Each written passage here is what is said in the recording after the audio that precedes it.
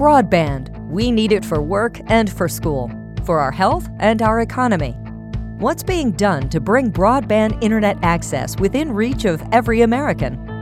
Let's talk about it now on Rural Broadband Today. Here's your host, Stephen Smith. Welcome, I'm Stephen Smith, and thank you for tuning in to Rural Broadband Today. My guest on this episode is Karen Jackson Furman. Karen is Chief Operating Officer for Ardmore Telephone Company that serves portions of Tennessee and Alabama. Ardmore recently won a sizable grant loan combo from USDA's Reconnect program, and we're going to dive into the specifics of that. Karen has more than 2 decades of experience in the telecom industry. She has served in roles such as Chief Information Officer, CFO, and now as COO of Ardmore Telephone and its parent company. Some of the takeaways from my interview with Karen include the nature of Ardmore Telephone's service area, from considerably rural in some parts to a metro bedroom community. Listen in particular as Karen explains the ownership and the management model of Ardmore Telephone and how that has led to greater efficiency and better customer service. And lastly, there's a lesson for all broadband providers, I think, in our story today, but particularly for small operators who may doubt their ability to tackle major projects because of their size. So let's dive right into my interview with Karen Jackson Furman with Ardmore Telephone Company. Well, welcome to the podcast, Karen. Thanks for joining us. Well, thanks for having me, Stephen. I'm excited to be here. Well, you guys got some really good news recently with the Reconnect funding. Congratulations on that. Thank you. Yeah, we did. Ardmore Telephone was successful in their application, and we're really excited about that too. Well, tell us a little bit about the communities that project will serve. Now, I know Ardmore Telephone Company actually has customers in Ardmore, Alabama, and Ardmore, Tennessee. If you've ever been there, you're in Alabama and you drive under the overpass, and you're in Tennessee, so you have customer base on both sides. Tell us about the area that this grant will serve. Okay. Yes, there's actually 2 areas. They're not connected. There's 2 areas in Tennessee that this grant's going to help us build to. The first area is in Benton County, Tennessee, which is actually a CLEC area for Ardmore Telephone. It's located east of Paris, Tennessee, over toward the Tennessee River. It's very rural. We'll pass about 7 locations per mile of fiber that we plow, or 654 total locations in the entire build. There's some lake communities, so it is a rural build. And then the second area is mostly in Lincoln County, Tennessee. It spills over a little bit into Giles County, but that area is in our McBurg Exchange, which is part of our ILEC area that Ardmore Telephone serves today. This area sits due east of Pulaski, Tennessee. It's rural too, passing about 8 locations per mile of fiber that we plow, and that total build will pass about 1,004 total locations. So you have 7 and 8 customers per mile of line. How does that compare to the rest of the Ardmore Telephone service area in terms of density? Ardmore Telephone is more dense than what I've just described to you. We actually sit just north of Huntsville, Alabama, and it's an area of growth. Huntsville is the subdivisions and bedroom communities of Huntsville are actually growing up into the southern boundaries, southern exchanges of Ardmore Telephone. So I don't have a number. I'm not sure what our number of locations served per linear mile are right now, but it's much denser in our traditional ILEC area than where we'll be building. Now, of course, I'm referring to Benton County because that's a new build for us. McBurg, we currently serve now with copper facilities. It's a little more rural than the southern part of our territory, which is closer to Huntsville. And all this new build will be fiber to the home? Yes. And I believe that you're also, in addition to serving residential areas, you're going to pick up some businesses and maybe some other key institutions? Yes, we hope to. Probably not as many businesses. Again, it's very rural, but there's always a few peppered around the area, mostly residential communities, though. Mm-hmm, mm-hmm. Well, the Reconnect grant, of course, that's quite a process. Anytime you go to the federal government and apply for a program that they're going to be loaning or granting some money, and one of this size, which we'll get into in a moment, certainly there's just a lot involved. A lot of work goes into that, and just to get to the point of making the decision that as a company we're going to dedicate resources to applying for this, and then actually going through with that. Talk to us a little bit about what that's about, especially for those companies that may be listening to this and they're thinking about one of the rounds of Reconnect and some other grant opportunities that may be available. What all's involved in that? Yeah, as you know, the process is long and a lot of work goes into putting together the application. We actually applied for these areas in the first round of Reconnect, but our application was turned down. So we tweaked the area just a little bit and reapplied, and we were successful in the second round. So our efforts were about a year and a half in the making. We did a lot with regard to community support. We deployed people out into the grant areas that we wanted to build to gather data and gather letters of support for the grant application. There was a lot of engineering and cost calculations and a lot of financial analysis as well. Now that we've been awarded the grant and loan combination, we still have a lot to do. We have environmental analysis that takes time, and we have to take care of all the post-award red tape before construction can actually begin. So it is a long process, and there's a lot of documents and information that has to be gathered for submission, and it's a very comprehensive process. There's a lot to it. This is, as you know, a federal grant. The state grants tend to be a little more straightforward and a little faster to pull together, and the timeline to announce awards is quicker on the state sides, but the federal process is quite a process. And what was the total? Yours was a grant loan combo, is that correct?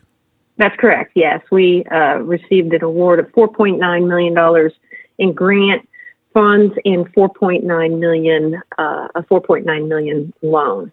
So it was a 50-50 application. The Lincoln Giles build is actually the bigger of the two. It's 125 miles, while Benton County is 90 miles, but it was a 50-50 split to cover both of the builds.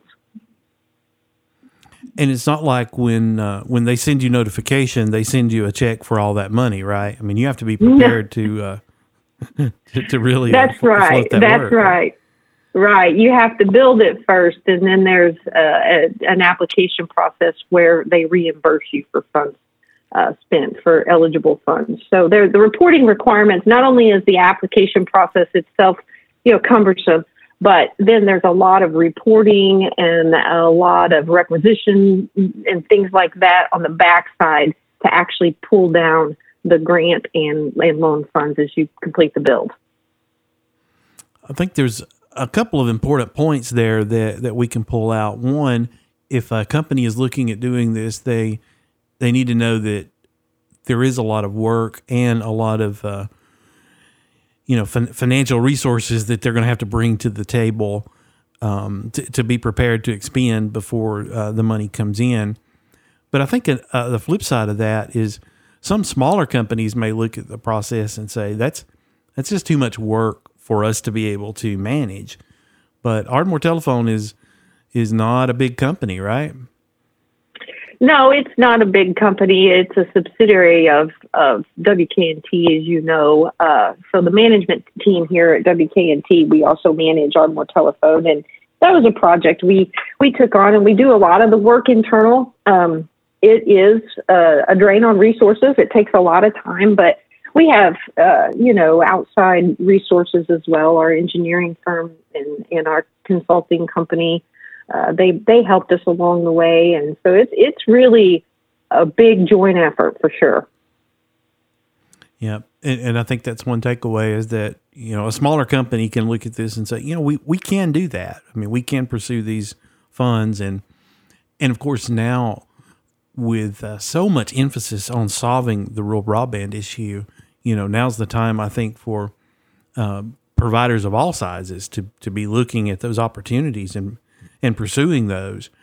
I think prior to the pandemic, we certainly had a continually building momentum for solving the rural broadband issue, but I think the spotlight has been shown very brightly on just how important, and I would say how vital, broadband connectivity is.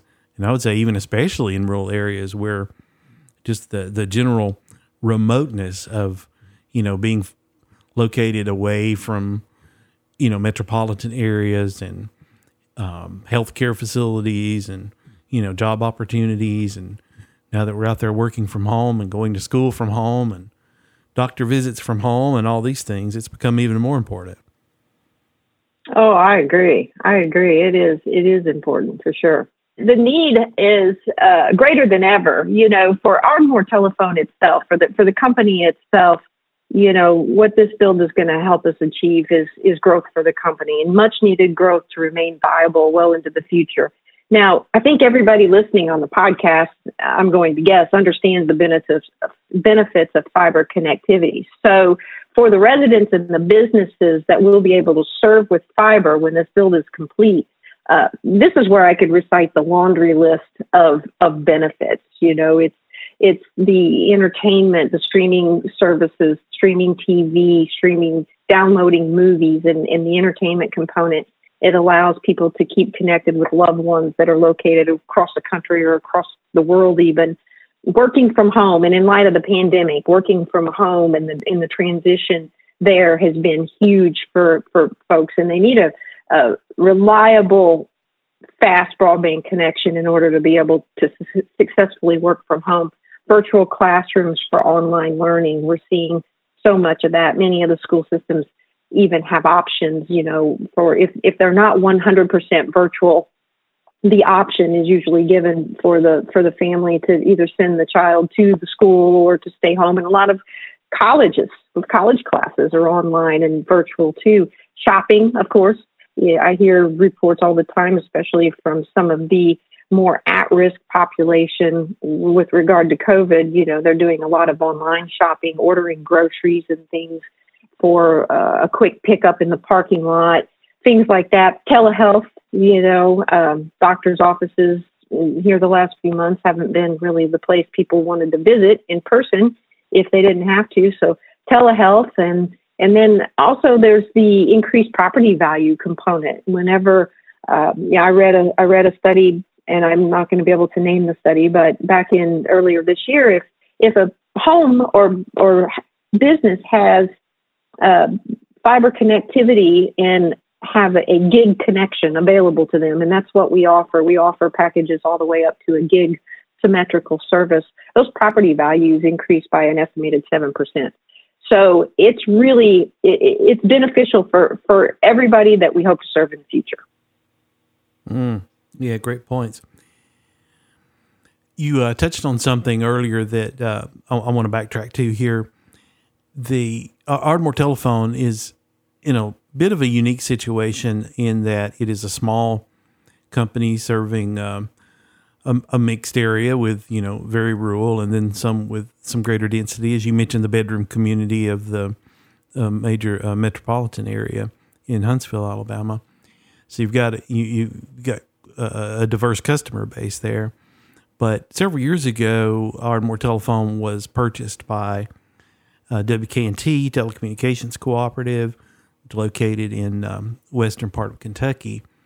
And that's a bit of a unique situation that you don't see a lot around the country, in where a cooperative has purchased an independent company. And that has really allowed Ardmore to take advantage of some synergies there and really leverage the benefits of a larger company. And you mentioned some sharing of management. Talk to us a little bit about how Ardmore and its customers have benefited from that relationship with the cooperative. Well, I think that and this is my opinion, but I feel like the industry right now, we're in growth mode. I know we are personally as an individual company, WKNT or Ardmore in growth mode, and I think that's something that all companies need to be looking at to remain a going concern. The markets are getting more competitive. Right now, there seems to be a lot of broadband initiatives and funds being made available for expansion and upgrading facilities. So everybody needs to be taking advantage of that, in my opinion. We certainly are.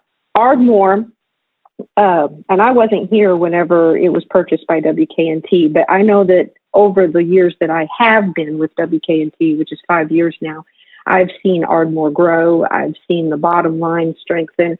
And I have seen it be able to take advantage of more opportunities than perhaps it could have if it would have been a standalone a company. So the support that WKNT and the staff here at WKNT, the integration and the synergies that we've been able to recognize and efficiencies that have been implemented have really allowed Ardmore and put Ardmore in a great position for future growth. That, and we can't ignore the proximity to Huntsville, and that the inherent growth, the organic growth that the company is seeing from just the explosive growth in Huntsville itself that's spilling over into the Ardmore territory. But it's really the resources at WKNT have really enabled Ardmore to capitalize on all those opportunities. Just the management structure alone, a company the size of Ardmore would still have to have a lot of the management structure that you're able to share between the two organizations, right? Yes, that's right. And we're able to use the same management staff to manage all the properties. And, that's just been a huge benefit and a huge cost savings to Ardmore. And not only do we share a management team, but as time passes and as we implement new processes and procedures, we always evaluate what historically has been done at Ardmore in comparison to what historically has been done at WKNT. And we continually try to move those processes closer together so it's seamless. And as we do that, we're able to share more and more staff, not just management staff. A good example of that would be sales staff. Our sales staff could, if needed, travel between the two companies and help out on different projects. Customer service, right now our phone systems are fully integrated. And if all of the customer service representatives at Ardmore are unavailable or are tied up on the telephone, those calls roll to the customer service staff at WKNT. And we're able to help that customer rather than placing them on hold or sending them to a voicemail box for a callback. And that happens in reverse, too. WKNT's calls roll to the staff at Ardmore should there not be anybody available up here to take care of that customer whenever they call in. So we've had a couple of situations where we've had power outages and different things, and we've been able to continue at one location but not the other. And the location that's still operational has been able to pick up the slack and take care of the customers at the other organization. So there's a lot of benefits beyond just cost sharing for Ardmore Telephone. There's also the benefits of being able to provide uninterrupted service to the customers should there be issues on their end or the other end. So it's really a great arrangement, and it works nicely for both companies. So we're not talking about only operational efficiencies that might help the bottom line. We're talking about better service to the end customer, aren't we? Oh, absolutely. Yes. It's something that keeps the lights on when the lights would typically maybe perhaps go off, if that makes any sense. That wasn't a very good way to frame that, but yeah, absolutely. I mean, it is an increased customer benefit, and it's seamless, and the customer may not recognize it because they don't know that the phone call has rolled to the company in West Kentucky or vice versa. But they know at the end of the day, a live person is picking up that telephone, and they're able to answer their questions or help them with the services that they need. Yeah, and they appreciate that. Yes. Let's take a step back and look at a little higher level, Karen. Do you think you've been in this industry for quite some time, and do you think we are doing enough as a nation to solve this rural broadband issue? Well, broadband deployment is certainly an area of focus. It's a hot ticket item right now. Everything from the FCC, USDA, Congress. We have candidates that are up for re-election or running for the first time, and it's a big part of their platforms. Many states like Tennessee and Alabama have rolled out broadband programs. Tennessee's really been a leader in that space too. I want to make note. I think that they've done a phenomenal job. So we're doing a lot as a nation. However, I think sometimes the mapping data and its lack of granularity can be an inhibiting factor, as well as some of the programs allow for carriers to kill eligibility of many census blocks or census block groups by quickly throwing up a fixed wireless solution that meets the bare minimums that makes the area appear to be served for purposes of eligibility for some of these grant programs.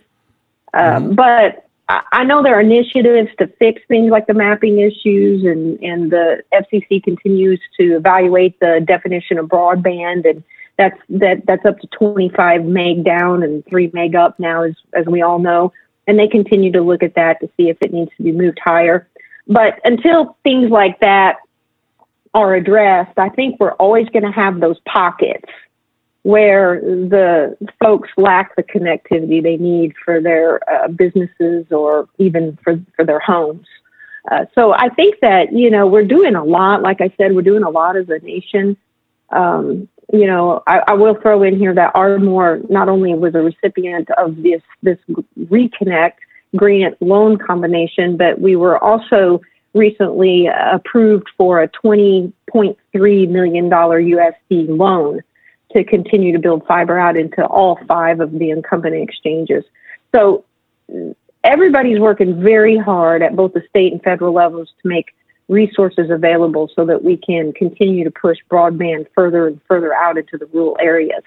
It's a process. I think it's going to take time. I think that as these programs are rolled out, areas of a deficiency are identified, and as long as we continue to address those and work to get better, I think eventually we'll get there. And I don't have a crystal ball to say how many years that's going to take, but right now the biggest concern that I can see personally is these small pockets of people that are deemed served according to maps, but aren't really. And I think that eventually we're going to have to figure out how to cast a light on that and provide the clarity and the resources we need to get to those people. That is a great point. And you mentioned in your comments there, fixed wireless, with the RDOF auction coming up, FCC next month, starting out. We hear about a lot of different types of technology to connect people, and fixed wireless is there. And, there's probably going to be some satellite deployment that's going to it's going to win some money in that auction and that sort of thing. Do you think from your experience and what you're seeing on the ground that there is a substitute, a better answer than fiber to the home? I don't think so at this point. I think that a lot of folks in the industry have a lot of hope for 5G. I think that it's a viable technology. I'm not an expert in the technical field or with the wireless technologies that are available out there by any means. I read the industry information that comes out like so many others. I think that there's a lot of hope being cast on 5G. I think that the application for rural areas might have a little way to go. So right now, I would put my money on fiber. Fiber connectivity is it's proven, it's scalable. I really do. It's been called future proof. I mean, nobody can see what the future holds 30, 40, 50 years from now. But I think that if anything is future-proof, it would be fiber connectivity right now. Yeah, well said. Does Ardmore or WKNT plan, are you pursuing any of the RDOF funds? WKNT is looking at a broad scope. We're trying to fish through all the data. There's a lot of considerations when you're looking at a reverse auction. There's always, risk in whatever business model you put together. Ardmore Telephone, we're still evaluating RDOF opportunities for Ardmore as well, but I think probably the focus is going to be with WKNT in the RDOF auction. However, Ardmore, it's safe to say that for Ardmore Telephone, whatever additional funds, grant opportunities that are made available, we'll be evaluating, pursuing it if it fits our business model and it's good for the folks we serve and good for the folks that we hope to serve in the future. So, well, Ardmore still has a good bit of copper in its network, right? Yes, it does. Are you? Do you see a day when you have a complete fiber network there as a small Absolutely. Carrier? Yes, absolutely. As I mentioned, we recently secured the $20.3 million loan, and then that, along with, we've been successful with the state of Tennessee, and then also the $4.9 million grant and the $4.9 million loan. So we've got more than $30 million right now recently that we plan to put into the ground in the form of fiber. So that's our goal here in the next few years. We expect to have almost all, if not all, of Ardmore Telephone's ILEC area 100% fiber connected. Well, I think the lesson to take away from that is, regardless of the size provider that you are and the size of the community, you can do it. It takes a lot of work. And if you dedicate yourself to it like you guys have and pursue those grants and work hard to make it happen, that rural broadband is a possibility in those areas, even with a smaller company and not as much density as you sure would like. So definitely hats off to the hard work and the success that you've had there at Ardmore. Well, thank you. We appreciate that. And we're excited about what the future holds, and we're excited about all the different initiatives that we've got on the table and all the future opportunities that we'll be taking a close look at. That's exciting. Well, Karen, thanks so much for joining us on the podcast today. It's been a pleasure to get your story here. Well, thanks, Stephen. It's been fun, and I do appreciate you inviting me to be on your podcast. And thank you for listening to Rural Broadband Today, where we take a look at the people and the issues shaping the rural broadband story across America. I'm your host, Stephen Smith. The program is produced by WordSouth, a content marketing company. Please share this episode with your network and help us tell the rural broadband story. Thanks for listening. Rural Broadband Today is a production of WordSouth, a content marketing company.